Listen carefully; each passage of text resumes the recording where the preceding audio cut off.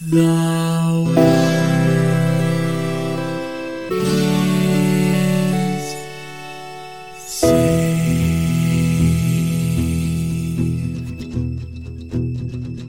The living room's dark, save for light being cast from the big TV screen and the imminent sunrise that's teasing the one starry sky with whispers of morning. Hey, George. Hey, Lions, how's it going? Just going so good. No, good. No, Good. Yeah. Yep. Yeah. Yeah. It's going really good.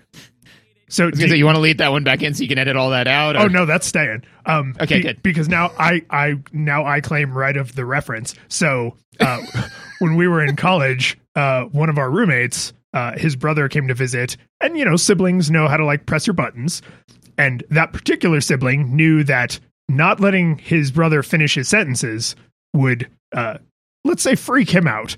What we didn't cause know, him to rage quit life. Rage quit, yes. Rage quit breathing, it turned out, Yeah. because I don't know about you, but I had never seen him have a panic attack. And he had a panic attack. Like, he started hyperventilating and had to like sit on the ground, head between the knees kind of thing. It was amazing. It was really funny. It was what I imagine power word pain looks like when cast in real life, right? Like the brother just wove some verbal and somatic components together, and then the other person just was like, I'm gonna kill you.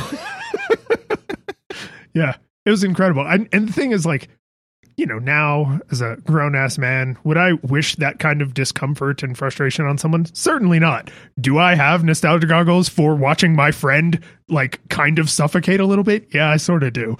I do a little bit. I feel bad saying it, but I kind of do. Absolutely. No, and it does make me think, that I do really believe that, the world can be a magical place if you look at it in certain lights, and that we can all cast spells. It's just you have to have, like, the right mana, and people have to fail their saves. Like, I can cast Hold Person on my children if I cast it right and they fail their saves, because I have said, like, stop, and then they will just, like, freeze, But the thing is, they've got a garbage will save, so it doesn't work against most humans, But you can cast that spell. The thing is that, like, the other brother rolled at disadvantage on all of his saves, so he just knew that this is how to cast power word pain on the other person. So what are we doing here? We're doing a podcast, I think. Probably. I mean, we have all this apparatus in front of us. Apparatopodes. Apparatuses. Oh, dude, you want a crazy aside to this aside? Apparently, they have made it official that when you do the plural of a word that ends in S, it's SES. And when you do the possessive of a name that ends in S, it's S''S. So lionses, right? And this has driven me nuts my entire life, because I actually don't have a strong preference, but I did kind of like that we were a special case, right? You did LYONS and then just apostrophe, not apostrophe S. It was like this weird little grammatical quirk. Like, you saw that basically nowhere else in the English language. It was just like, neat, right? Kind of like, I'm left-handed, like, neat. Doesn't really change that much about my life, but it was just like a fun little thing. And then, it's apostrophe S, but that also means if you have like the Christians and you want to say the Christians possess something, it would be the Christianses or like the Lionses, like, oh, whose car is that? And it's like, oh, that's the Lionses' car. And I was like, I was okay with this for like 30 whole seconds before I found out that it basically just makes everyone sound like a toddler who's learning how to read and write. Yeah, that feels suboptimal, but I literally said to Teddy the other day where he corrected me on something, and I said, Teddy, and his correction was incorrect, but like, I said, Teddy, did you understand what I was saying? And he said, yeah. I'm like, then language was accomplished. We did it. We communicated. Yeah, we communicated. So, don't bust my chops on this, but, yes. Video games. Before we talk about video games and do mailbag, we get to shill at the top of these, because that is the one true through line that I think unites all of humanity. Exactly. And I couldn't remember whether it was mailbag and then chill or shill then mailbag. Shill then mailbag. So, yeah. I like to get shilling out of the way, you know. It also, like, it's a nice, awkward segue out of the awkward podcast opening pleasantries. So it's like, you do the awkward thing, you do the money thing, and then the stuff people actually might pay money for, like the, you know, the show. Yeah. Yeah. Like you do your thesis and then, you know, thesis statement, then brought to you by. Exactly. Then, yes. Yeah. Know, but then no commercial breaks. It's amazing. I think it's worth it. It's worth it. Yeah, exactly. And you know, no commercial breaks. Thanks so much to Aldi's soy milk. Aldi's soy milk keeps you strong, keeps you soyful. Soylent. What? Oh, we got a new sponsor. Did I not tell you? I mean, as long as my check clears, then I don't really care, but it's nice to be briefed. I was like, I got to make this joke, and so my brain frantically reached out to like find a thing, and I opened the fridge 5 minutes ago and came up with soyful.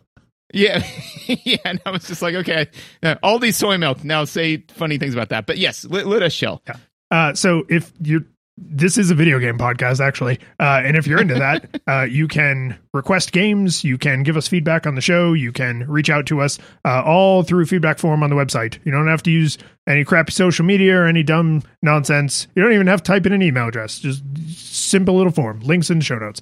If you want to go above and beyond and help us expand our reach, you can recommend an episode, find a game that you think somebody would dig that episode, and recommend a specific one. If you don't have any friends, or if you've run out of friends to make recommendations to, ratings and reviews are also awesome in the Apple Podcasts and all those other places that take rating and reviews. If you really want to go above and beyond, you can actually become a patron. All patrons at all levels get the after show, which is just more content, sometimes about video games, sometimes about other stuff. But everybody gets it at all levels. But if you support us at a high enough level, then we will actually shout you out on the show. So I just need to first thank our 8-bit classics, Jacob, Yarno, Jason, John, and Kevin, and our 16-bit hero, Michael. And now I think, the $1,000. I keep forgetting about the $1,000 tier because I'm so afraid someone's going to actually show up. But please write a check with my name on it. Yep. And I can't. This one sounds familiar to me. I can't remember if I did. But if you pay us $1,000, then Lions and I will try to, once again, for the first time in 20 years, try to figure out what our max is on bench press and record it. I think we did do one like that before. So you want to maybe do squat?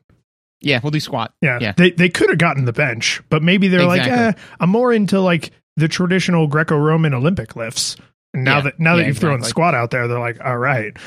Yep. And next time it'll be once again you will flying face slap me into the pool with our kids nearby, and they can hear the howled screams of all of our children, like wondering if we're both dead. That's good. That means they're not used to seeing a lot of violence. It was shocking to them, especially like from their seat, God on God violence. That's true. Yeah, I'm gonna not question if my kids actually view me that way or not. We did get a fun mailbag question. This came in through our Discord. Link for that also in the show notes, I think. If not, it's on the website. It's one of those places. Is there a game you've played which on paper should be everything you personally dislike about video games, but you enjoyed it anyway? What is it about that game, if it exists, that you think distinguishes it, that lets it appeal to you in spite of everything? And I thought... So this question actually came in maybe like 2 months ago as of time of recording. And I didn't bring it into an earlier episode because I was like, this is a hard question. Like, I need to maybe sit on this one a little bit. But I think I came up with an answer that I'm satisfied with. Did you get a chance to look and think about this? I did. And it was interesting because when I first read it, my brain flipped it to, is there a game on paper that you should have loved, but in fact hated? Which is also a good question. Right. And I started to think about that, and then I read it again. I was like, oh, no, it's the opposite. And this is nicer. So, and yes, and I do have actually two answers to this, but they both kind of go into a similar thrust. So, but what's yours? So I'm torn between Resident Evil and The Last of Us.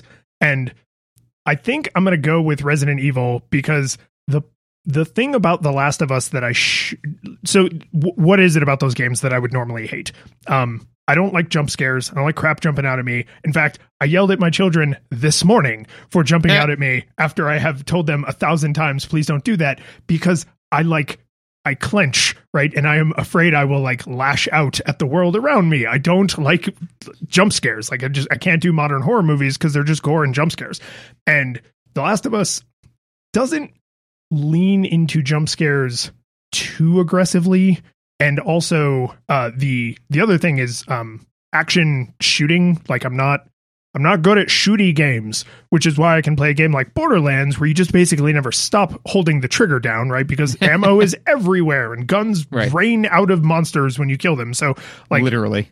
Yes, quite literally. Whereas Resident Evil or Last of Us are like an actual survival horror game. I assume Silent Hill would probably fall into this camp. Is you have to resource manage your ammo. Do you fight? Do you not? Do you have enough healing items in case you get hurt? Do you have enough bullets to even kill this thing? Because sometimes they take 6 bullets, but you only have 4 or whatever. So on paper, I think a game like Resident Evil, which is a lot of body horror, it's a lot of shooty to survive, it's a lot of finicky resource management, which is not really one of my favorite things. Like I just shouldn't enjoy pretty much any of that. And then when you wrap it in a package that is delivered via jump scare, I should be like not even willing to entertain it. But I in fact love a couple of the Resident Evil games that I've played.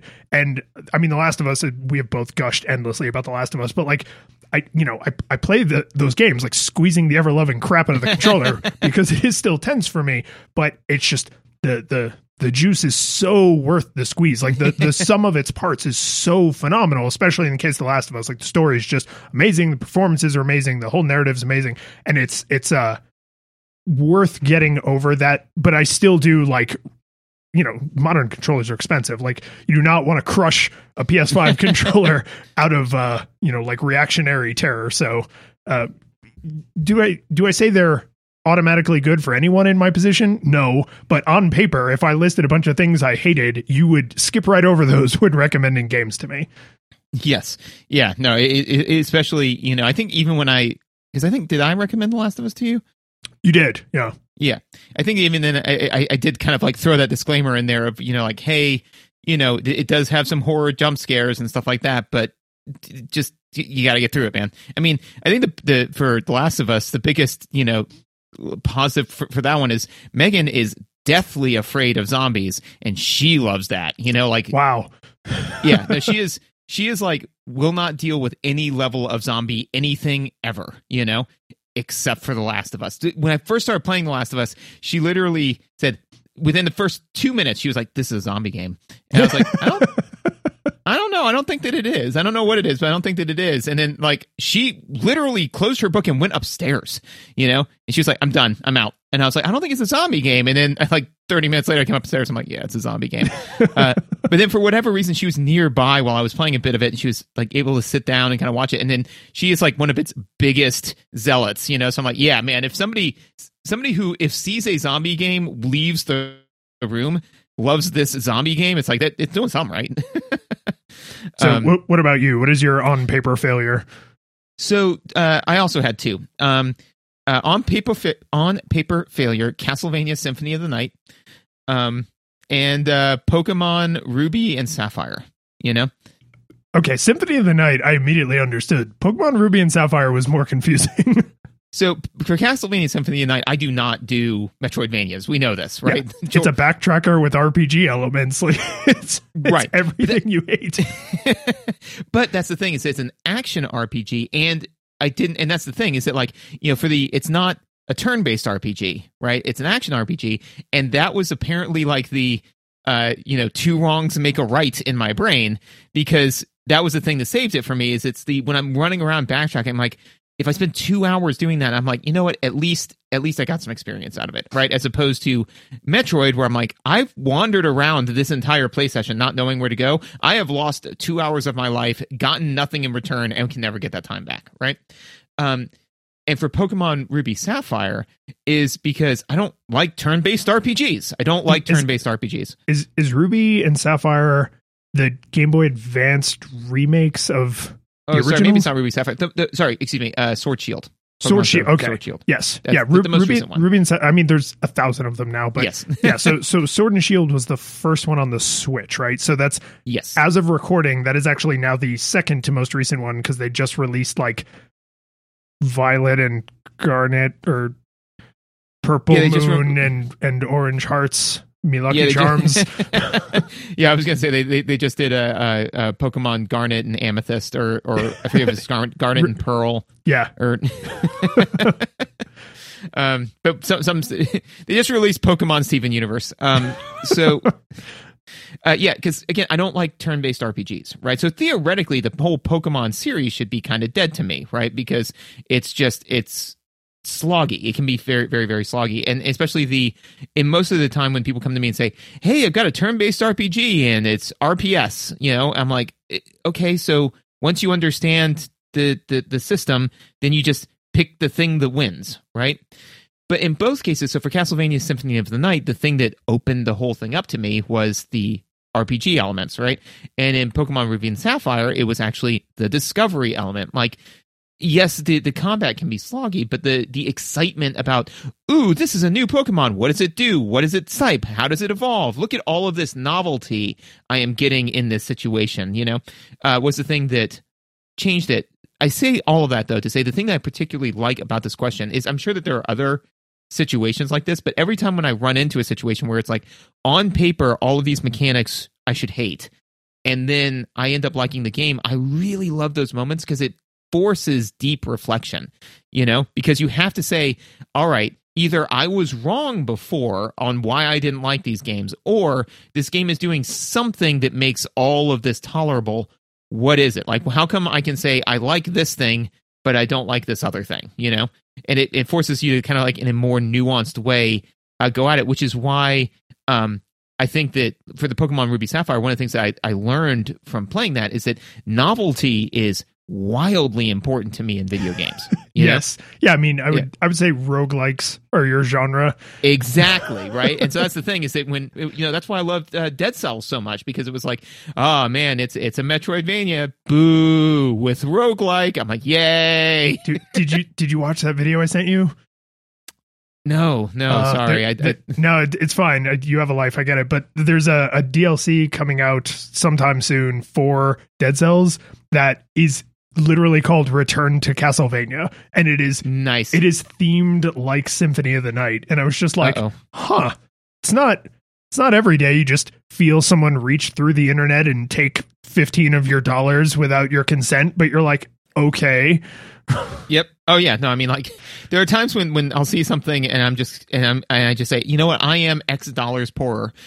For example, when I was playing Minecraft and, just kind of, I forgot why, but I opened up the menu to just look at like the different like packs, and it said, yeah, man, there's this pack, there's the Steven Universe pack, no big deal. And I was like, well, I am out to this amount of money.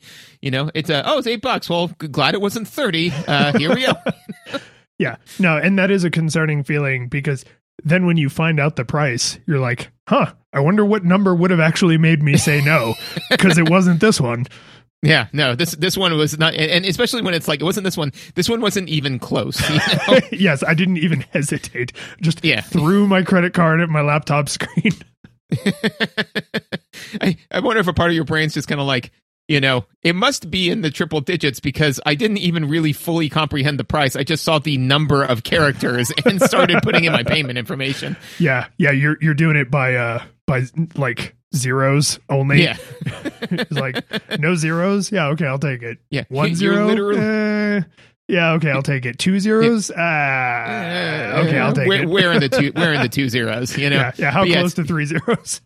I never thought I'd be at a point in my life where I spend money by order of magnitude, but here we are. Yes. We're just before the show started, I was talking about explaining a similar concept to my kids, and you were talking about explaining a similar concept to your kids. And I think it would be even harder on young children's minds to try and get them to understand the value of $1 in like base 10. Like, this little pack of candy cigarettes is $1, but you can get, the Sonic Pop and the SpongeBob Pop for $10, or you can get 10 packs of candy cigarettes.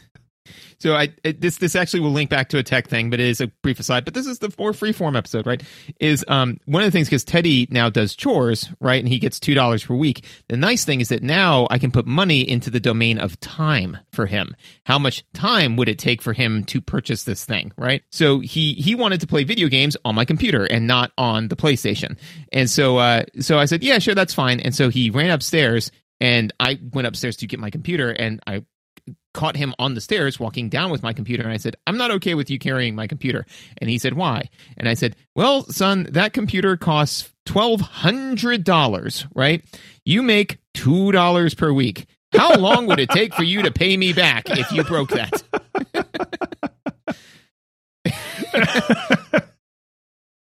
That's amazing. Yeah. And so it was just like 10 years. I'm like, so you would be 17 years old before you would be done paying me back for this. And he's like, and he just like slowly handed the computer over to me. And I said, that is a wise decision, son. So, yes. Anyways, what video games are you playing, and why should I care? So there actually ends up being a fun transition in here, because my original answer to the mailbag question was Celeste.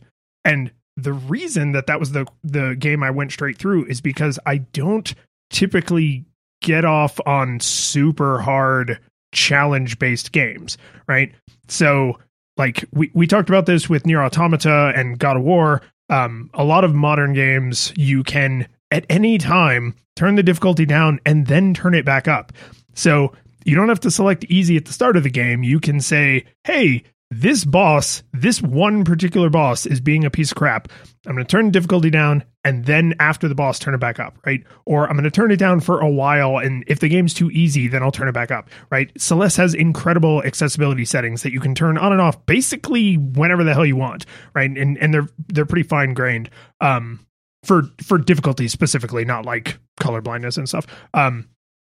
But the more I actually thought about that question, I was like, oh, but that's the only thing about that game I don't like, right? I love the graphics, I love the music, I love the story, I love the that style of 2D platforming. So I was like, this isn't really a fair answer to this question, because on paper there's one thing I hate about it, and it's a thing I hate a lot, but it's not like, oh, everything about this game is terrible. The reason I say that segues into what are we playing and why should you care is on recommendation from somebody in the Discord, I played a game called VVVVVV. I think it's 6 V's. Did I say 6?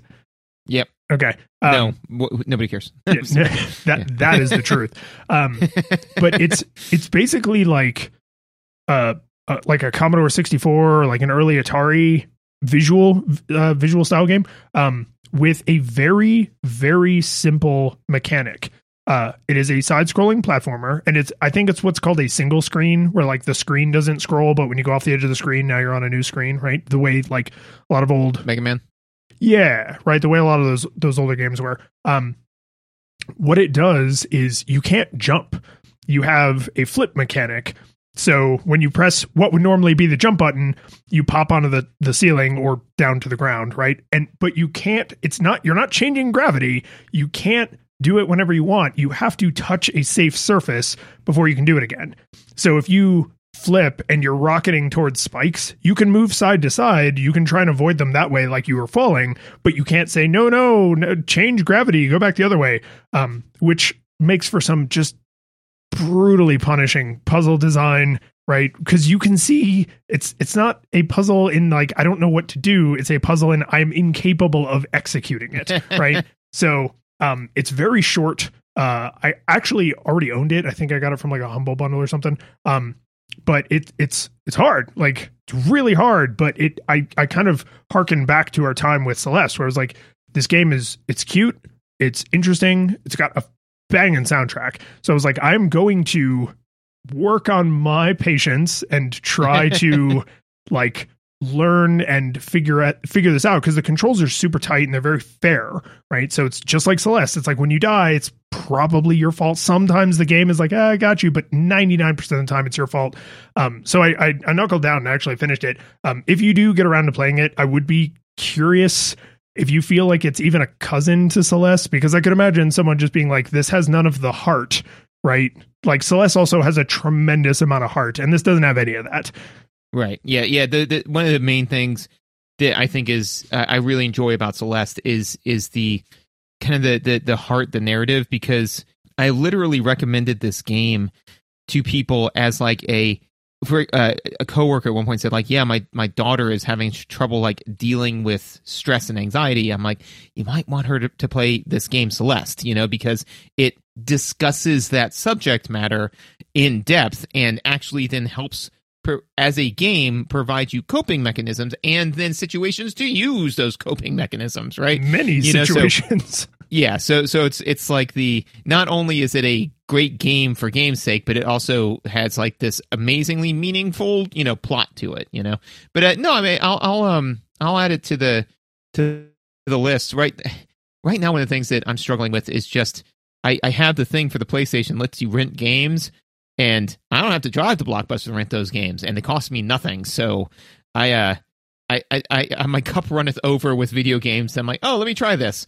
And actually, that will be one of the questions that I have for you on that is how do you deal with that? But what else are you playing? So I also played a game called The Looker and a game called Desk Job. And just quickly, so I don't forget, part of the reason I was able to play these games, in addition to Final Fantasy XIV, which has basically taken over my life, and I have a lot of words to say about it later, is I had, what would you call it? Unplanned vacation. So I had some extra time to play games that I wouldn't normally have. And I've had this like kind of growing list of, smaller games. Like The Looker is like 45 minutes. VVVVVVVVV is rated at like 2 to 3 hours. I think I actually beat it in like 90 minutes because I didn't 100% it. I just did like the main thing. And Desk Job, which takes 30 minutes. Now, Desk Job, you probably should find the 30 minutes to play because it's set in the Portal universe. Really? Yes, but here's the thing that's weird about it. So it's called Aperture Desk Job. The entire reason this game exists, it's a tech demo. That's all it is. It exists to teach you how the Steam Deck works. And you may be thinking, but you don't have a Steam Deck. No, I don't. I played it on a regular computer with a PS4 controller. And the game it's free for one thing, but it will mold itself around the fact that you don't have some of the Steam Deck hardware, like the gyroscopic stuff, and there's like paddles on the back that a regular controller doesn't have. And it just blows right through those. But the whole game exists to teach you how the Steam Deck works. But because it's set in the Portal universe, you get some Cave Johnson dialogue. You get some funny Portal writing. You get to do like silly turret things. You get to see where turrets originally came from in like the Aperture Science sense of like the little, military unit turrets. Like you learn where those were invented, and it's just 30 minutes to get more Portal universe writing is I would have paid for it, and it was free. Yeah, no, I'm in. You made this sell, especially because if it's just 30 minutes, I mean, I can find 30 minutes to play a game. If it's not like, oh, hey, and especially if it's mostly you're playing it not because you're playing it for lore, kind of like you're playing it to experience the universe, because games like that I tend to be a little bit more tolerant of, because then if I'm not expressly enjoying the gameplay or I'm not getting a huge amount out of the gameplay, I'm like, well, that's only like half the reason why I'm here. If it's if it's a very narratively driven game and I'm like, the gameplay's okay, but I'm really in this for the narrative. Or if the narrative's garbage, but the gameplay's amazing, right? But if it's if it's like, well, the gameplay's mediocre and that's all there is gameplay, it's like, oh well, then I'll go do something else with my time. Yeah. But for free and for 30 more minutes of like Portal caliber writing in the Portal universe, I was like, yeah, I think it helps knowing going into it, like, oh, this game exists 100% to teach you how to use a physical piece of hardware. So you just suspend your disbelief about that and just don't worry about it, and you're fine. Like, I put that together about 5 minutes in when they were like, oh, and your desk also has these buttons on the back. And I was like, oh, they think I'm using a Steam Deck. I'm not, though. Awesome. So what are you playing? Why should I care? I am playing, I have been dabbling in many games, many more than I should, right? Because of the aforementioned rental freedom. Right, because the fact that, it takes me nuns money to, try this smorgasbord of video games, right? So it's like going into a restaurant and saying, well, what would you like to order? And it's like, oh, okay, well, what can I order? Anything. Well, how much does it cost? Nothing. I mean, then all of it. Like, I don't know. Like, just bring me everything, and I will taste the things that I want until I taste something that I like. But like, it's not going to be like it's an acquired taste. It's like, nope, screw that. Bring me the next thing, right? So, but what I'm currently playing is Dragon Ball FighterZ. Which I actually, yeah. You mentioned that one's actually pretty okay. It is pretty okay. I played it a couple of years ago, like around when it came out, and I enjoyed it. And this time it's free. Theoretically, I should have already had like the PS4 copy of it, but I downloaded the PS5 copy of it for free.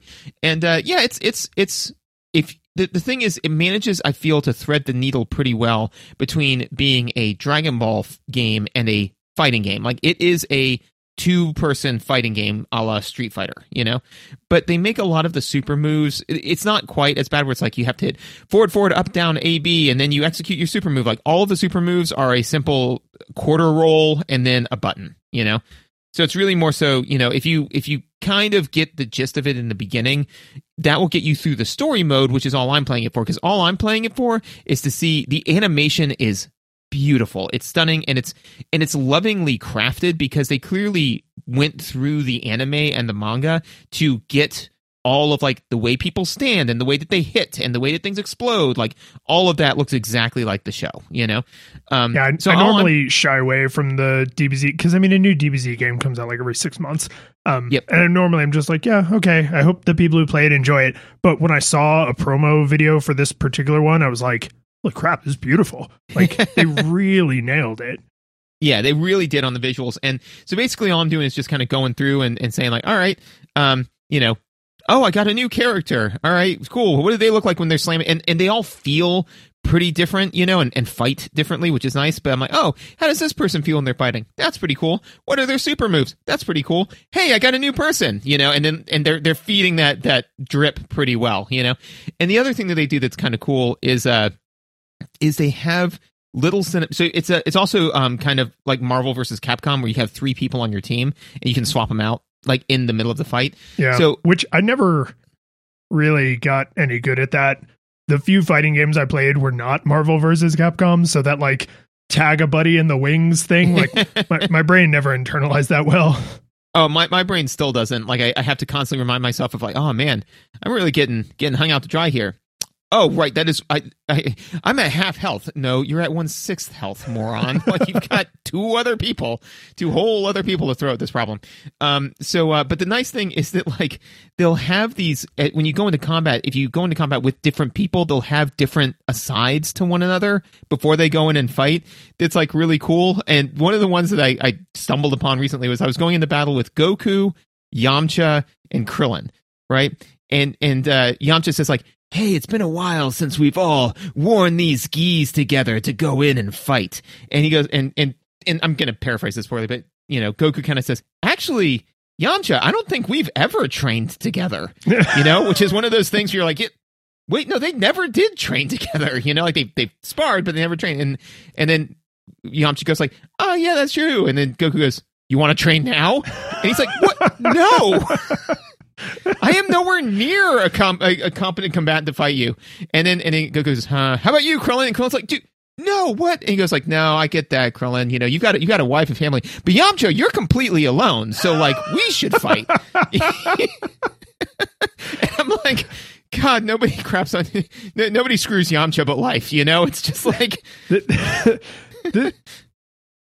I love crap like this because, for like a 15-year-old playing that game, like they would probably get that, right? Because if they're playing the game, they've watched the show, they read the book, whatever. Like they get the characters and their rough relationships. But the person who wrote that line it's because they grew up watching the show, Yes. right? That line was not written by a 15-year-old. It was written by a 35 or 45-year-old for their 15-year-old self. Yeah, and there's another one where it's I think it's Goku with Tien, and they're about to go fight, right?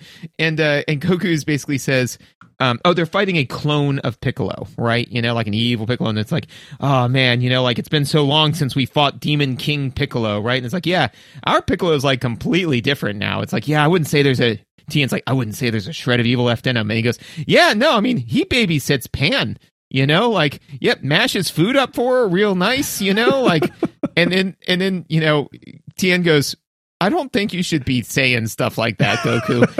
And he goes like, yeah, Chi-Chi says he's an even better grandpa than I am. And Tien's like, yeah, you shouldn't be bragging about that, man. Like, this is not bad. He goes like, yeah, wait, I shouldn't be bragging about that. And then he like gets into his fighting stance against Clone Piccolo. He goes, I will show you who is the best grandpa, you know? And then the fight starts, you know?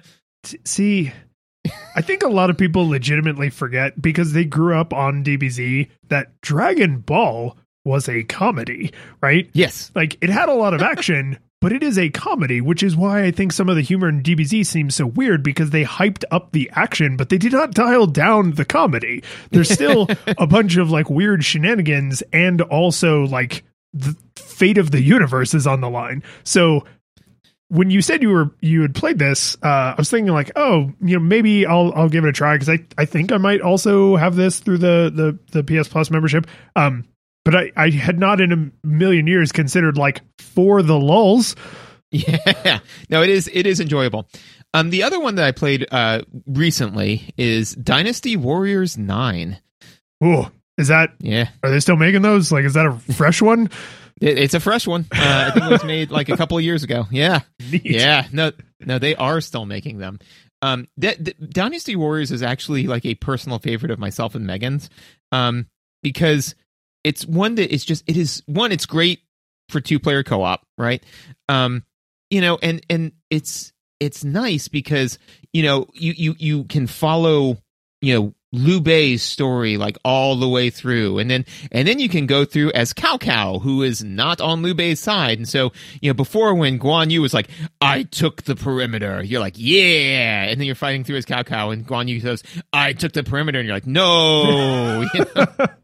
I'm empathizing with both sides. I don't like that. I don't like empathy. Anyway, so is it different in any way? It is different in many ways. So I mean, this is the thing. Is it like, and I've got a couple of things to just touch on this. So one, they have lost track, in my opinion, in this game of their core gameplay loop. Right. So button mashing. Yeah, basically. Oh no. Yeah, right. Like how do you screw that up, right? Because I think that probably somebody gave them a note somewhere where it's like, oh, well, it is button mashing. And it's like, yeah, it's fun. What's really fun about it. It's like saying all a Hershey bar is chocolate. It's like, yeah, that's what I bought it for. We nailed it. all an Oreo is a cookie. Congratulations, guys, you did it. You made the perfect cookie. We can all go home now. Anyways, I say that to say no. So yeah, because what I enjoyed about Dynasty Warriors is one, the story, right? You know, getting to see all of these different stories that were, you know, maybe or maybe not somewhat historically accurate. But yeah, the idea is that like you had 50 different fighters. They all moved in a little bit different ways. They all had their own cool, unique weapon, right? And just mowing down people by the truckload, right? Like hundreds or thousands of people, right? So you go in there and you get to feel super awesome and powerful. And sometimes you don't feel super powerful because they have like one of their generals would come and lay you out, right? And now you have to focus, you know? But yeah, that's it. And this is not that, right? So what they do is they're trying to do too much, right? We're like, for example, the example that comes to mind is they have a hunting mechanic now in this game where you can use and you can access your bow and arrow by pressing up on the D-pad, and then like you can shoot elk or whatever. And I'm like, why is this in this game at all? You know? I mean, are foot soldiers trying to stab you through the throat with spears while you're doing this? When does this even happen? I mean, that's the thing is that possibly, yes, you know, but yeah, I mean, at one point, you know, there were some animals nearby, and then I was given the giant box tutorial, which is how all of the tutorial is delivered, is on a pop-up that like tells you stuff, right? Which again, in a game where the whole thing is like fluid combat, and every 2 seconds it's like, oh, and here's how you do this thing. Oh, and here's how you do this thing. Is bananas, right? And honestly, I'm like, did anybody play this game when it was finished? Because each thing in and of itself seems like it makes sense, but then when you mash it all together, it all does not come together well. One of them that's amazing is that it said, I was like, I want to start a story mode because I want to sit down with my wife and I want to play this game, right? And they said, cool, would you like to go through the tutorial? And I said, no. And then just nothing happened. So I pressed no again. And nothing happened. So then I pressed yes, and then it started the game. They didn't even like give me a "Are you sure?" or "No." Like that's no isn't an option. It was just like that button was just a dead end. It just led nowhere. And I'm like, how did this get past QA? Yeah, that's a red flag. Yeah, right. So I was like, that's not great. So we then go through like the tutorial, and it's just like, hey man, just all you got to do is just do these 5 things. So I do the 5 things, and it's like, cool. Now there's more bad guys and more bad guys and more bad guys and more bad guys. And I'm like, I don't know how to stop this from happening. And then he goes like, no man, you just got to kill these bad guys. Just kill more. You got to kill even more. And I'm like, sitting there, I'm losing life, and my wife is getting impatient because she's not able to play during the tutorial. I'm like, I know what to do. And then like I was running from point A to point B trying to look for health, and just goes, you did it. And the tutorial just ended. And I was like, I don't know what the hell just happened. So the other 2 funny things that with this game, right, where I'm like, so I'm going to play it some more because I enjoy playing it with my wife, right? But one of them is that this is in the category of, did nobody check this game before it shipped, right? Which is that when you unlock a new playable character, it plays like this sick metal guitar riff, and the picture is like thrown up on the screen. It's like, but the thing is that when you play 1 episode as Liu Bei, you unlock all of the playable Shu characters, right? Oh no! All friggin' 30 of them, all at once. So that riff gets like a lot, it loses some of its meaning. It's like, and the thing is, you can press square to dismiss it. So it's I'm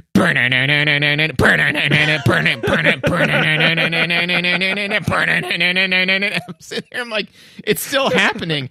I like looked over to Megan, I'm like, what is it? I mean, like, I get that somebody said, oh, we should make it feel great when somebody unlocks a character. And then somebody else said, well, we don't want to make them wait to unlock characters. Let's have them unlock them all at the beginning. And nobody cross-referenced those 2 things to be like, this looks stupid now.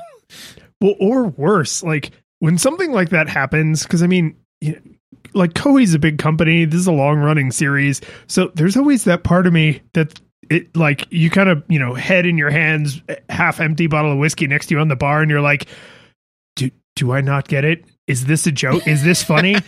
Like, is the whole joke here how over the top this is? And I just like that part of my funny bone doesn't work because like you describing it is like, oh man, that sounds very funny. But I'm imagining actually holding the controller in my hand, trying to enjoy a video game with my partner and just being like, this is terrible.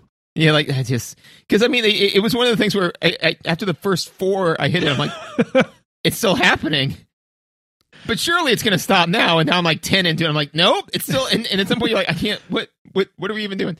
So the other thing that it does that again, so one of the reasons why I play this is because great narrative, right? And even for like the PS2, PS3 version, right? They would have these like awesome cutscenes, right? Which, they didn't, I don't think they had like a million more polygons for the cutscenes than for the other, but they were handcrafted animated, right? This is not that. This is mostly just like talking heads. So there is a ton more dialogue, but they're all just like standing next to each other and like talking to each other. And I'm like, this is not how human beings communicate. But then the funny thing happened. Which was that, so it's Liu Bei, Guan Yu, and Zhang Shi, whatever, the 3 amigos, right? Is they're like, oh man, the yellow turbans are attacking this city. We need to stop them. And you go and you stop them, right? And then, like they're all just like chattering at each other, and they go like, yes, we should be friends now. Yes. Oh, the voice acting's terrible, right? And so they're like, yes, we should be friends now. And then Zhang Fei is like, yes, let's go to a bar and have a drink, right? And then I swear to God, there is just a table with food on it in the middle of the field that you're currently standing in. And I said, man, could they not have found a nicer bar? Like, this is a terrible business establishment, you know? Like, it's outdoor seating. It's all the rage. Yeah, but it's one seat. It's just one table and nothing but field as far as the eyes can see. Like, where's the kitchen? Where did these dumplings come from? What is happening? And so then it goes immediately into them like swearing their brotherhood underneath the peach tree leaves, right? Underneath the the cherry blossom. Cherry blossom. Yeah.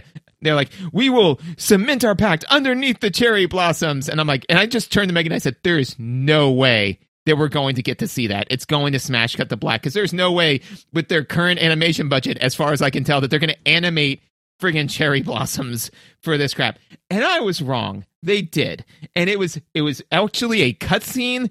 The dialogue made no sense, because that's not how people speak to one another. But I was like, hey, maybe it's a little rough around the edge at the beginning, but step in the right direction. And then they're like, people are attacking, and then it just smashes you back into the game where combat is happening.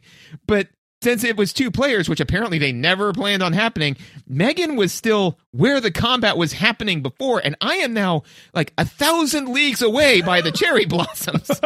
So she just suddenly starts to get her lunch eaten by like this new army, and I'm like, where are we? What are we doing? I don't know what's going on, you know?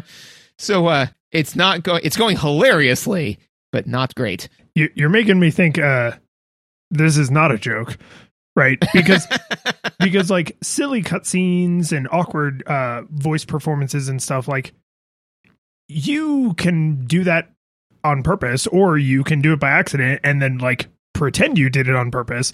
But a little thing like that, where it's like, oh, this game is 2 players, but it's broken in obvious mechanical ways. It's like, that's probably not part of the joke. Yeah, right. You know, it's just like when all of a sudden you both get smashed into the game and you're in wildly different places. And it took me, because they one of the other things they did I just cannot understand is I was like, I went and I fought like a small group of people, and then a small group of people, and I said, what am I trying to do? And I pulled up the map, and like 17,000 meters away is the objective, right? So I literally had to travel in real life time 2 full minutes to get to where I was, to get to where the action, where I was supposed to be, with like little. Yeah. So not 2 minutes of like you fighting your way there. Like, you were on a 2-minute jog. Correct. Yeah. And so I'm like, this is not what this is about. Now, once I got there were tons of bad guys, but I was like, this is not what this game is about, man. Like, it's not about being on horseback. And during all of that time, I was constantly beset by it. Was like, oh, hey, you just ran by a special type of checkpoint. Would you like to learn about it? Here's a giant dialogue box. Hey, you just ran past some cows. You can hunt cows. Would you like to know about that? Here's the dialogue box. And so I was just completely flummoxed with like, I'm like, how did you get so far off target here? Well, if anybody wants to request a Dynasty Warriors game to be played for an episode of Nostalgia Goggles, the first 4 in the series are over 20 years old. So we got half the damn franchise. Didn't we play the first one though? Because the first one is actually a fighting game, if I remember correctly. Ooh, right? No, we have. You and I have talked about Dynasty Warriors. We've not. We didn't do an episode on Dynasty Warriors. I think we did Dynasty Warriors 1, which is a versus fighting game. It's not what we consider to be Dynasty Warriors, you know? I think it was with Dynasty Warriors 2 that they found their formula. This is going to absolutely break my brain if you're right. Okay, so you are correct that Dynasty Warriors 1 is a 2D fighting game. And I'm going to look through our website, which you can find at nostalgiagoggles.audio, links in the show notes. And cause I'm not going to know what to think about this if you're right. Well, no, because we have now done so many episodes that, you know, they can all start to blur together, and you're like, no, we didn't. It's not in here. I know the reason I'm certain we talked about it is because now that you said 2D fighting game, I remember you saying, oh, remember the first one is a 2D fighting game? Because I've never played the first one. I only played, I think, the second or third one. I think we started with Dynasty Warriors 3 or something, because that was one of the ones that we played a ton of in college. Absolute mess out of it, yeah. Yeah. No, loved the bejesus out of that game. But anyways, that is what I've been playing. Not to eat up so much time, but I could not wrap my mind around the how far Icarus had fallen, to the point where I felt so bad because Megan turned to me, she said, "We don't have to play this." I'm like, "No, I am enjoying playing video games with you. Like, I want to keep doing that." I'm enjoying that. This has now gotten so bad that it's good again, you know, where I'm just making fun of it, you know? It's like you ordered food at a restaurant and it's like really spicy. You're like, no, we don't have to keep eating this just because we thought that this was going to be this other thing. It's like, no, I'm having a nice time. I like going out to restaurants with you. This is great. This is good. But yes, so I have a subject for you, but I believe you have subjects for me. So what is the thing you wish to discuss? Oh, I just thought I would finally eventually show a whole bunch about Final Fantasy XIV. Do it. So there's, I mean, honestly, I could monologue for an unreasonable amount of time about this game because I'm both enamored with it and like bewitched by the fact that I'm enamored with it. Like it caught me so much by surprise. So you are enthralled because you are both enchanted and enslaved by it. Very much. Two different meanings. Yes. Meanings for the word enthralled. Yes. Very, very much so. Which, you know, is fine as long as I can keep paying the mortgage. But the thing that, you know, because I had set out, you know, a friend of mine and I agreed, like, we were going to play all the numbered Final Fantasies. And then we had this big discussion about, like, well, do the online ones count? Because what we meant when we said numbered Final Fantasies was mainline Final Fantasies. Do the online ones count? And then that spun off into, like, what about the direct sequels? Because 10 has a direct sequel and 13 has 2 direct sequels. Do those count? And now that I have played through all the numbered Final Fantasies, I am prepared to say no. So the Final Fantasy, if someone wanted to understand Final Fantasy, they would play 1, 2, 3, 4, 5, 6, 7, 8, 9, 10, 12, 13, 15, right? And then whatever ones come out after. But 10-2, 13-2, and 13-3, 11, and 14 lift out cleanly. I still think they're fine games. It's just like they're slightly different in kind, right? No more so the online ones. Like they're the most obviously different. The thing that makes this MMO playable to me at all is one critical design choice that they made that they have driven through almost every single aspect of the game, which is you can play it alone. Play it on your own terms. You can play as fast or as slow as you want. If you want to do like upper level stuff, you don't have to show up with your own party of human friends. They will give you NPCs for like almost all of the story stuff you have to do that are computer controlled. And then for the story things you have to do that require humans, they will just hand you randomly assigned humans that are in the correct role. So like you can play about 95% of the game and never interact with another human. And then that last 5%, they make it a very smooth, very easy and approachable experience. They incentivize like, hey, when you're in a dungeon and you find loot, you like cast your lot and then it's distributed randomly, but you can choose to pass. So like, oh, this loot is for a black mage, but I'm not playing a black mage. So I'm just going to pass on this loot. And then I know that someone else will get it. Right. So there's a lot of little mechanical things that, so when you choose to, or are forced to interact with other people, it's like friendlier and nicer. And they also made it so that, your character is your character and their job is malleable. So at any moment, you can just be like, I don't want to be a gladiator. I want to be a white mage. I don't want to be a white mage. I want to be a fisherman. I don't want to be a fisherman. I want to be a red mage, right? And you can just jump around and you don't lose anything, right? It's like, right. So you can basically respec without grinding. But it's permanent. So like if you get up to level 50 in Gladiator and you're like, this is boring, I want to be a healer. Then you get up to level 50 in White Mage and you're like, this is boring, I want to go back to being a gladiator. You just pick right up where you left off. Right. So it's when I say like it's like respecing, I'm kind of likening it to like Borderlands, you know, where it's more like changing jobs in Final Fantasy Tactics. It's just like, now I'm this thing. Right. Well, because I think that, and again, I may be off on this, but you know, in Borderlands, you know, at each level you get a skill point, right? You know, so then you can say, I'm going to be this type of thing, you know, and then, you know, if you say like, oh, I don't want to be that type of thing, give me back all of my skill points. I'm going to respec into that. The only difference is that instead of being like the Siren or the Gunslinger or whatever, it would be like if you could say, give me back all my skill points, and I want to now dump them into being a Gunslinger as opposed to a Siren, you know? But yeah, so which is nice because that shows, you know, again, like they're like, we're going to make you grind to get a level 50 character. And then if you want to try being a healer, then go be a healer if you want to do this. But they're not going to say, okay, well, great. If you want to go be a healer, now grind up to level 50 again. You do start back, right? So you have to work up the jobs individually, like Final Fantasy Tactics style. So it's not, that's why I say it's not really respecing, but what's significant about it is the way you advance your character is supported by the narrative. So like when you start out every I think it goes class and then job. So like I started out as a gladiator and then I upgraded to a paladin, but like you have to do quests for people, like characters you then build a relationship with and care about, and then that unlocks your new paladin abilities. So like if you just go out and you stab a bunch of wild boars with your stick and you grind up to level 90 that way, you will be missing half of your powers because you get some of them from leveling up, but you get some of them from like becoming a better paladin or becoming a better white mage. So they've taken the single player Final Fantasy experience where the narrative is all pre-crafted and you have to more or less take it in the order they expect because it's a linear game.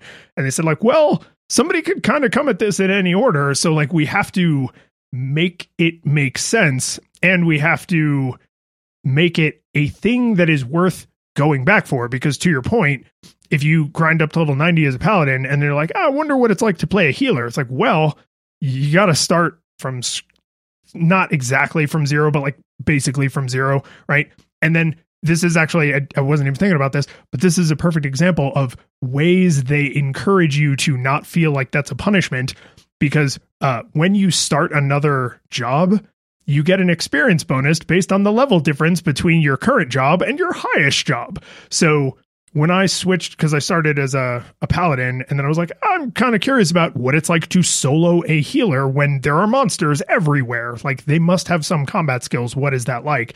And so I switched to the white mage to see what that was like. And so for the first like 30 levels, I got like 500% experience because they're like, we know you know how to do all these basics. So like, we will just, you know, push you through all the way. You know, you get to go to college at 15 instead of at 20 because like we know you already know how to do algebra and write English sentences.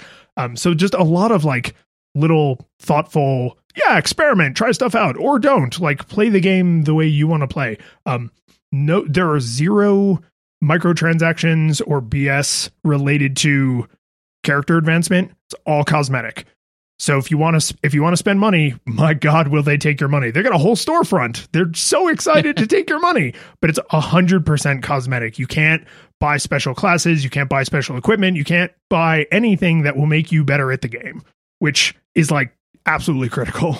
Oh yeah, no, 110%, because and the interesting thing is that I always thought, you know, oh, well, the reason why they let you buy stuff that makes you better at the game is because, you know, people like me would never buy stuff if it was just cosmetic.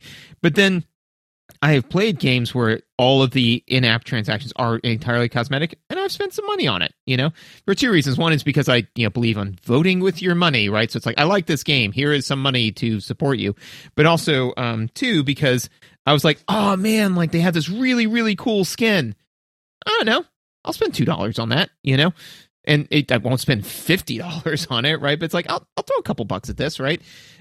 So yeah, and the thing is, I want to throw some money at it because I'm like, I want to incentivize you, not charging me for mechanical benefits, you know? Yeah. So well, yeah, I think that I really appreciate it when they do that. They even split the difference a little bit because, like every MMO, the universe has 800 currencies, right? There's like normal money you spend at normal stores, but then this store only takes rubies, and that store only takes diamonds, and this store only takes half ruby, half diamonds that you stuck together with the sap from this special tree, right? Like, it's just, there's a lot of that. I wonder how much of that was game design, and how much of that was each individual currency hit hyperinflation, and so then they had to create a new currency. So this is the thing that I think they executed pretty well on is because this game has been running for a long time, like you would expect from an MMO. So most of the special currencies either came up later, and so they narratively make sense that this person deals in this thing, and they never. I'm nowhere close to finishing the game, but if patterns hold the way they have been so far, they never put something you need to be successful behind the currency. So here's an example. I want this stupid hat, right? It's not mechanically useful, it's cosmetic, and it can be purchased in universe with in-universe currency, right? So I don't have to spend real dollars. I can play the game, acquire the currency, and then go get the stupid hat just because I like the way the stupid hat looks. And that is a thing I can just do by playing the game, but it almost never is the ideal equipment. So like, for example, I finished the main game, A Realm Reborn, and I'm now into the first major expansion, which is called Heavensward. The best equipment that I can have in Heavensward, I was able to get almost right away because I went and did the special paladin quests to make myself a better paladin, and they reward you with really good paladin equipment. So by just doing the thing I narratively wanted my character to participate in, I was rewarded with stuff that made my avatar more powerful and thus made it seem like I was, now better at the game because like I have better equipment. Whereas if you want to do this extra dungeon to get this weird currency to go over here and trade to this weird person, it's almost always fluff. It's a silly mount. You have these little things called minions that are like little familiars basically that follow you around. Silly familiars. You can unlock, special cosmetic clothes that serve no mechanical purpose, but you might just like the way they look. And so this is a game with like all of the stereotypical trappings of an MMO. Go kill 5 badgers, go collect this thing to translate into that thing to sell for this thing that you can then use to buy this final thing. But they've somehow set up a very clear system of if you want, right? Like you never, right, yeah. you virtually never feel the game saying like, oh, you have to do this. Otherwise you won't have the right sword to stab through the dragon's face when it's dragon killing time.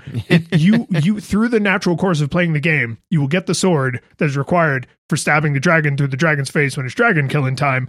But if you want to be stabbing that dragon with a silly hat on, then you got to put in some silly hat effort. But the game doesn't say, well, did you really kill the dragon if you weren't wearing a silly hat? Right? Like it's, I know for a fact, even though I've not played a single second of World of Warcraft, that the culture, the environment, the vibes, as the youths like to say, is so different that I don't know if I'll ever be able to play another MMO, like, because this is now my one and only, other than MapleStory, my one and only touchstone for like how you do an MMO properly. And it basically is none of the things that make World of Warcraft World of Warcraft. Well, because I think that World of Warcraft, and again, I have not played because every time somebody says you should play World of Warcraft, I say you're offering a cocaine addict cocaine. Like I don't want to play that because just like with cocaine, nobody does cocaine casually. You either do it not at all or to a life-destroying amount, So, So I say that, though, to say that I think that with World of Warcraft, the way that they've incentivized it and monetized that particular Skinner box, right, is, to kind of say, hey, this is a puzzle game, right? And, because it's a solved puzzle, right? There is a best way to do it, right? But the best way to do it, in order to do it that way, you have to pour in another like $100 and 1,000 hours of time to get like the things that check the box, right? So you can play suboptimally, or you can like play optimally, but that it's very abusive the way that they'll drive you in that direction. Whereas with this one, is it basically kind of says if you want to play optimally, you just play the game like you would in a Final Fantasy, right? You play through the game, and by the end of the game, you've got the stuff that you need, right? And then you go kill the big bad and you're done, right? And there may be some ways to, kind of squeeze a couple more percentages out of that, but it's relatively negligible as opposed to in World of Warcraft where you're like, oh, if I stack these 5 things, then now I deal tenfold the damage, right? So yes, one of our patrons in the Discord was actually explaining to me that in World of Warcraft, at some point, because World of Warcraft also has like 20 expansions, at some point, the designers realized that most of the players were using these like sophisticated macros and like special, I don't want to say hacks, but like local software to help them play the game better. Not cheats, but things that allowed them to play hyper optimally, right? Like more optimally than you would expect a human player to be able to play, because they're literally using tools to make them more effective, right? Like levers and winches let you move things that you couldn't move under your own strength. But then the error that they made that set up a giant barrier to casual players is they started to design the game expecting that you were using those tools. And so now you could play through the main campaign of World of Warcraft and probably even some of the post-game stuff into the expansions. But like the real elite stuff, like if you really want to go to the boundaries of civilization and, I don't know, stab orcs in the face or whatever, like they expect that you are not only tooled up yourself, but that you are playing with a group of humans that you have coordinated with who are also all tooled up. And I don't want that. I didn't want that when World of Warcraft was new. And now I'm like, I don't even know how I would begin to entertain making this a part of my life. This sounds like a job, a boring job. Well, yeah. And actually that's one of the things that I've used many times actually in my job, which is, when people say, oh man, it's impossible to get people motivated to be a lab technician, right? I will say, there are huge swaths of people who will spend hundreds or thousands of their own hours of their own free time to click a button to maybe pull a roulette wheel to make a thing drop. And they pay $20 a month for the privilege. So if people can figure out how to make that sound attractive, we should be able to say, hey, we're going to pay you $20 an hour to do this thing. And here's how to make it like, I'm like, just trying to make it so that way it's not this drudgerous chore, trying to make it seem like it's entertainment, right? But yes, no, it does sound like that this one, you know what this is? This is very similar to my experience with Darkest Dungeon, where I was like, no, you can play this humanely, It's just everybody tells you have to play it horribly, but no, actually playing it humanely, it takes a little bit longer, takes a little bit more time, but it can be done. They can make humane MMOs, takes a little bit more time, may not be as lucrative, but it can be done. Well, and I'll try to remember to throw this link in the show notes. NoClip, which is a YouTube channel that does like self-funded video game documentaries. So keep in mind if you go watch this that like it's not as polished as a professional documentary because it is self-funded, but it's still very interesting. The TLDR version on Final Fantasy 14 is they launched the game. It was really bad. Everyone was angry, and so one of the guy who went on to like save the game with his team, he said, we're going to rebuild the entire game in secret. And all you have to do is not shut the company down between now and then. Because an MMO is like the most expensive kind of video game you can make, right? Because it costs money to make it, and then it forever costs money to run it. So it really needs to hold users because the machine costs money, right? You don't just print right, you gotta Blu-rays. Feed the beast. Exactly. Yeah. So he went to the leadership with this insane plan, like this kind of thing had never happened where they relaunched an MMO. But then, and this is the kind of crap, like part of me is sad we don't do research for Nostalgia Goggles episodes because this is the kind of stuff that I'm like, oh, this is how people... not. No, you're not. But it's like, this is how people feel about like celebrity gossip and like following the Royals or sports statistics or whatever. They didn't announce the game. This was all in secret, right? They didn't, because then who is going to keep playing the game if they knew the fixed version was coming? The reason Final Fantasy XIV, the main story, is called A Realm Reborn is because at the end of Final Fantasy XIV 1.0, players started to notice this red star in the sky. And, nice. And every month it would get a little bit closer and a little bit closer. And then one day it crashed into the planet and killed everyone. Not really, but like it crashed into the planet and like destroyed, it caused the calamity, right? Then that happened, like that literally happened in universe. They turned the servers off and then they released the trailer for A Realm Reborn. And they were like, nice. Okay, remember all that stuff that was broken? We actually did fix it. We just couldn't fix it in place. We had to rebuild the entire game. Here it comes. And when you finish A Realm Reborn for the first time, it like rolls credits. And in the credits, they listed every single player who actually stuck through the 1.0 all the way to the end. They are all listed as something like Meteor survivors. That's amazing. No, and again, you know, I think that in that sense, right, it's you know, make some lemonade out of this, right? You know, where it's you know, we're going to do a thing. How can we make it interesting? It's like, well, let's just weave it into the narrative, man. Let's try to, you know, tell an interesting story, you know, which I think is really good. Yeah. Dude, this will be my last thing. This afternoon, I had a little bit of downtime. I was like, oh, I'm gonna play, because it was a surprise. I was like, I didn't have planned downtime, so I was like, oh, I'm gonna go. I think I fished. I was like, I'm gonna go fish for like half an hour, because it's an MMO and you can stop killing gods and go fish. And I was like, oh, we're gonna talk about it when we record tonight. And I went to look at my playtime, because there's like, you can type like /playtime into the chat. I couldn't do it. You didn't want to know because it's got to be 3 solid weeks at this point, and I've been playing it for like 2 months. Like, it's just it's ridiculous, dude. I just nice. It is. Yeah.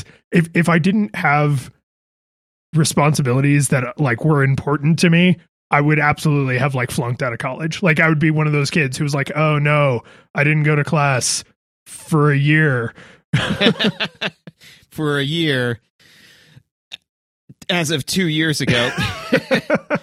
No, I mean, it sounds like a good game, and it sounds like one that I cannot play because of the, you know, addictive behavior. Yeah, I honestly, I would be, I mean, we have no easy way to test this, unfortunately, but like, I would be curious about your feelings about some of the mechanics, because like, the way MMO combat works is because it has to work that way. Like, if you can picture World of Warcraft in your mind, you know, there's like the little cooldown timers on your abilities. The reason they have to do that is not because that's like an MMO thing. It's because that's where they hide server latency.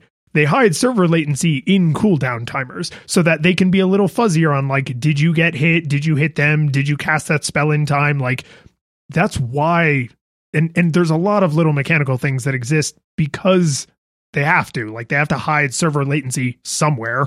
And so they have all these little different mechanisms for it. So it doesn't, even though mechanically in a lot of ways it plays like a single player game, if you want it to, it still, there are the online parts of it that are impossible to completely ignore, because you would never do those things in like a regular local game you were running off a Blu-ray. So I would be curious about it. Maybe one day I'll make you sit down and watch me play it for half an hour.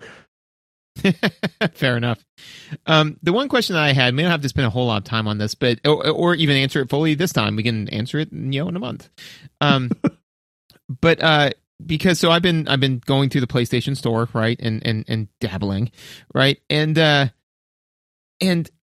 I was being a little flippant with, you know, just throwing games to the side, right, you know, but then I started to think about like what because there were some games that irritated me, you know, where I was just like, no, I'm not going to spend any more time on this game. And then, you know, I was like, well, is 25 minutes, is 30 minutes enough time to, you know, really know a game? And I'm like, no, but what needs to happen in the first 30 minutes of a game? You know, it started making me think about like that question, right? Because so like they have 30 minutes to hook you. Right. Yeah, like, you know, because that's the thing is that a lot of times people will say like, oh, you know, you can't judge a book by its cover, and it's like, that's true. So I mean, I don't think you should like look at the cover art to a video game and say, this is a game I want to play. I do think the cover art should give you directionally what the game's about, right? Because if it's a bunch of happy-go-lucky smiles and anime, and I get in there and it's, you know, it's about the death of Cthulhu, right? I'm going to be a little frustrated because I feel like I was misled, and Teddy's going to be up late because he's going to be terrified.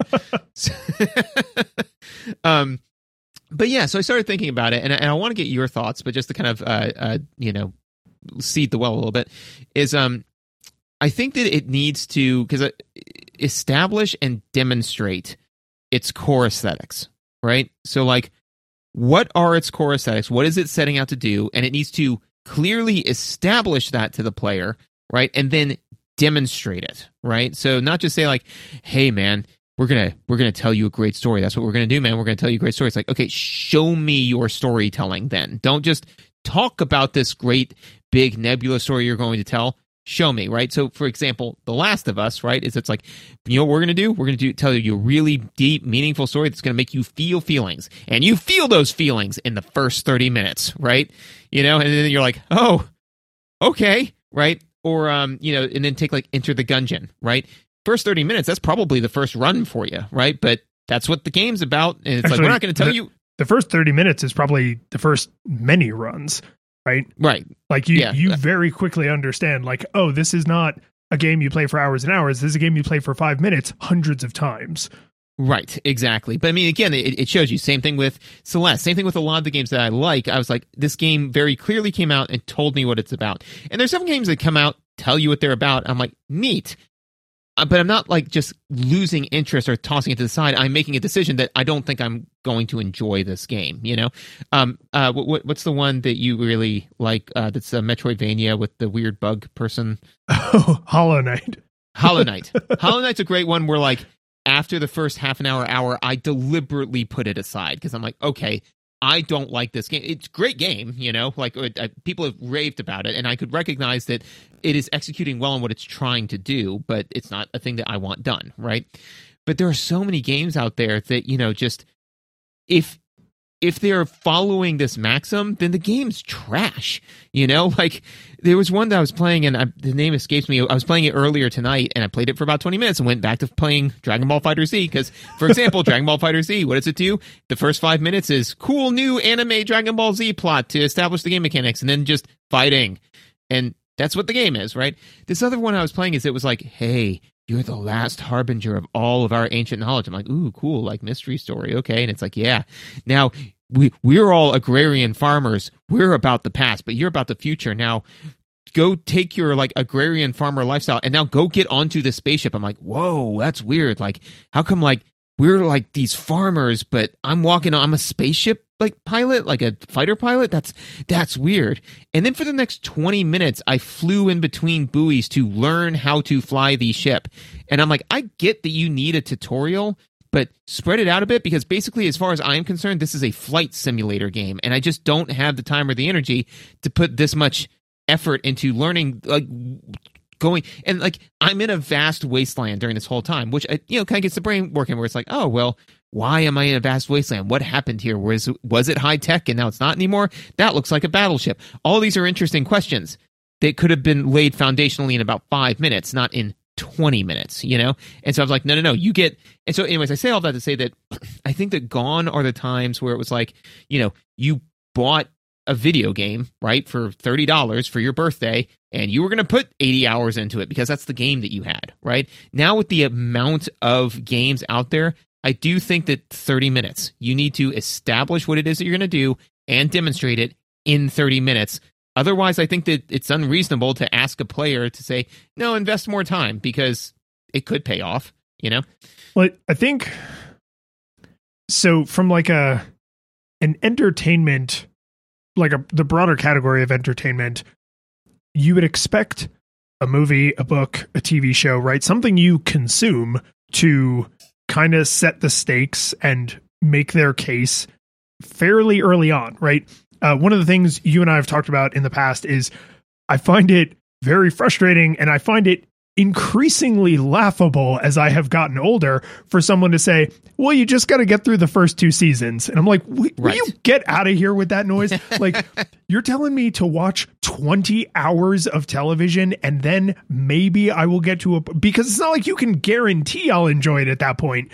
You're saying after 20 hours, I'll get to the point that you think is worth recommending? Like, I don't know, man. Like, there's all these other things I could do with those 20 hours. I could stare at the clouds for 20 hours because I already know about the amount of enjoyment I get out of staring at a cloud. So, like, at least that's a predictable outcome. Yeah, right. Like, that's a known. With a video game, I think, and this is, we have sort of like hit a weird, uncanny valley where early video games had much simpler premises, but they had to front load you with some amount of like, what am I doing here? Because we hadn't established a lot of these norms that we now take completely for granted. And then the like mid chunk years of video games, they were working on how do we build the narrative and the gameplay together, and how do we, most importantly, like spread that thin layer of tutorial, right? Mario games, particularly the 3D Mario games, are phenomenal at this. The level has like some silly little gimmick, and then wouldn't you know it, that same silly little gimmick is what I now have to do when the chips are down to defeat Bowser at the end of the stage, right? The tutorial stage for Mega Man X, right? Like, yeah, absolutely. If you get to the end of the tutorial stage of Mega Man X, you now know everything you need to know about whether or not you're going to enjoy this game.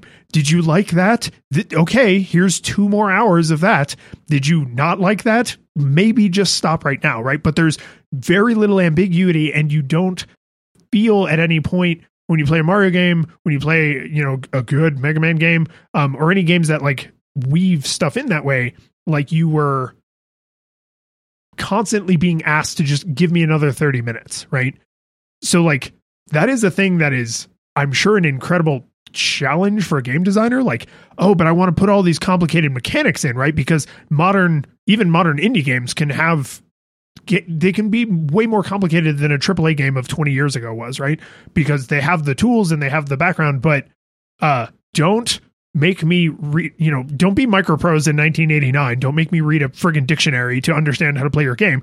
And also don't make me think the game is about to start and then be like, but wait, let me tell you how to put fuel in the ship's engine. It's like, oh, okay. So that's how I refuel the ship.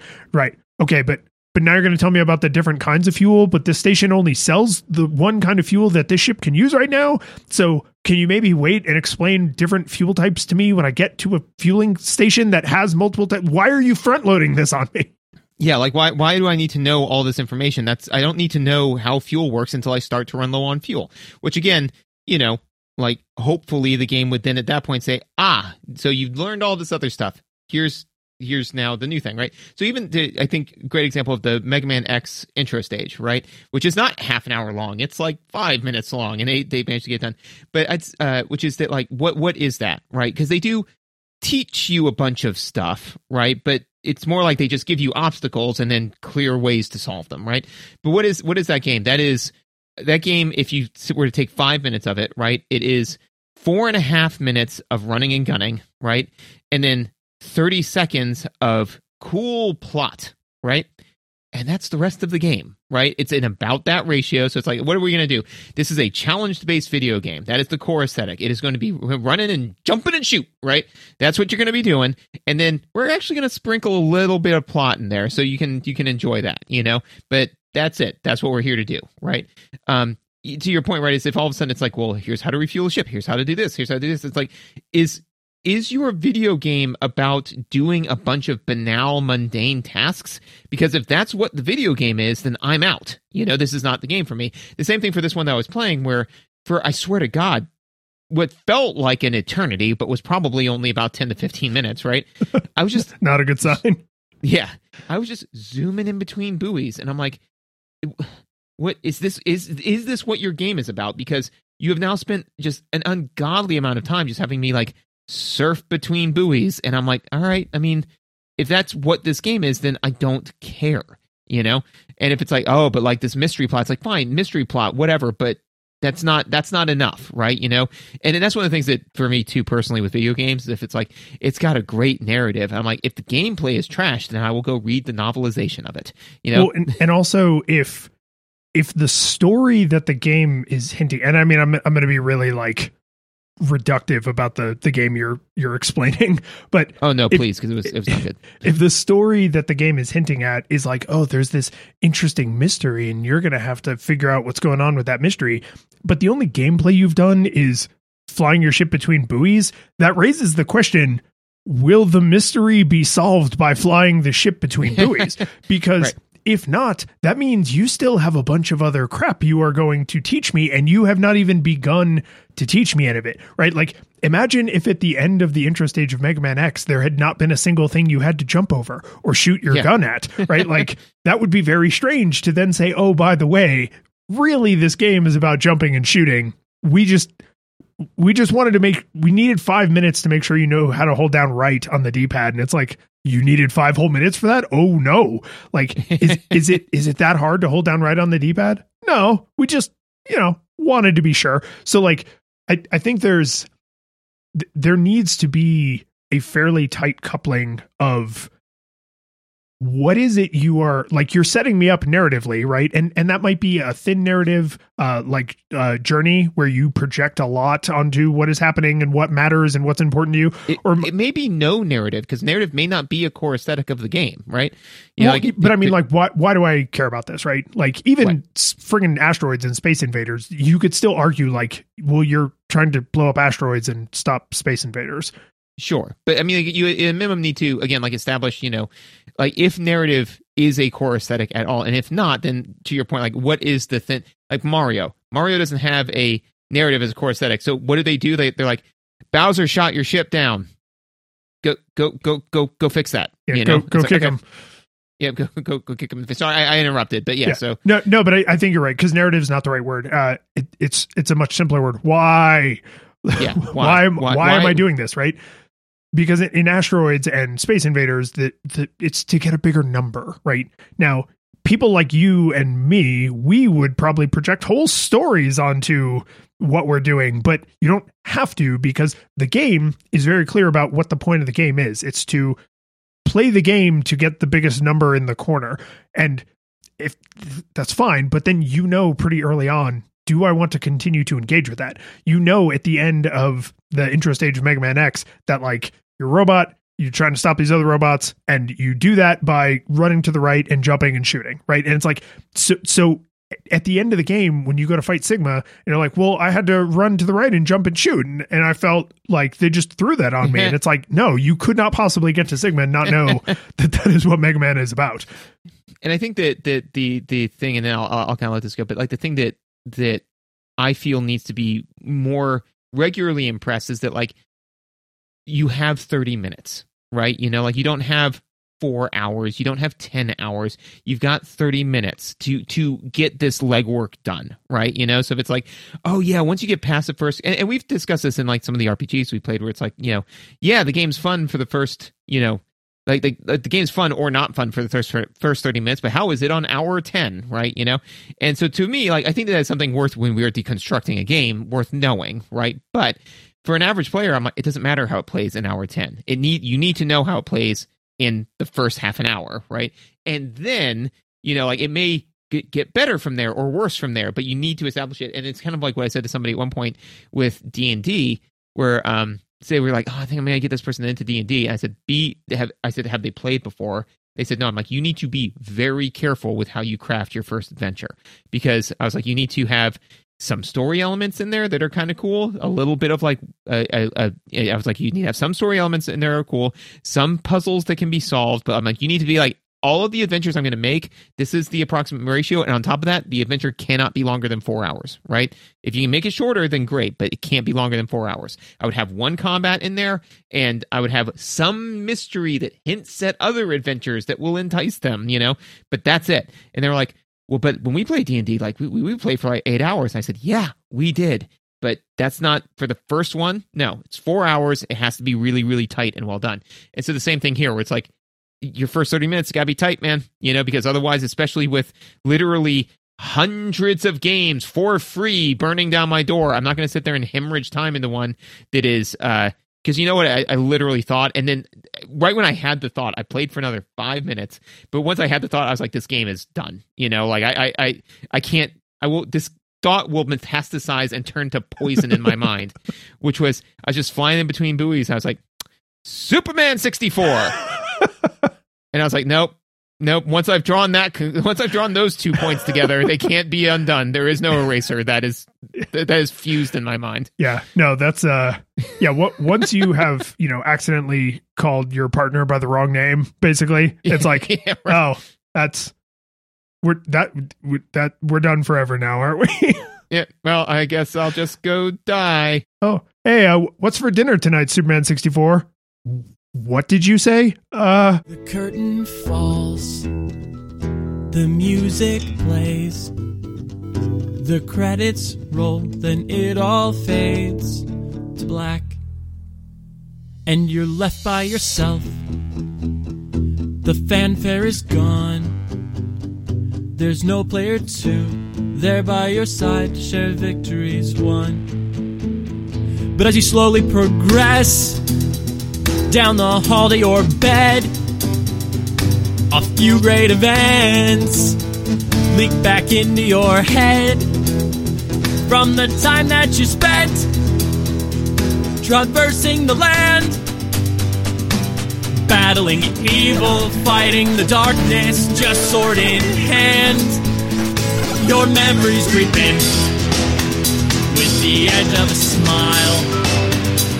You realize again what you lost for a while. You're gonna think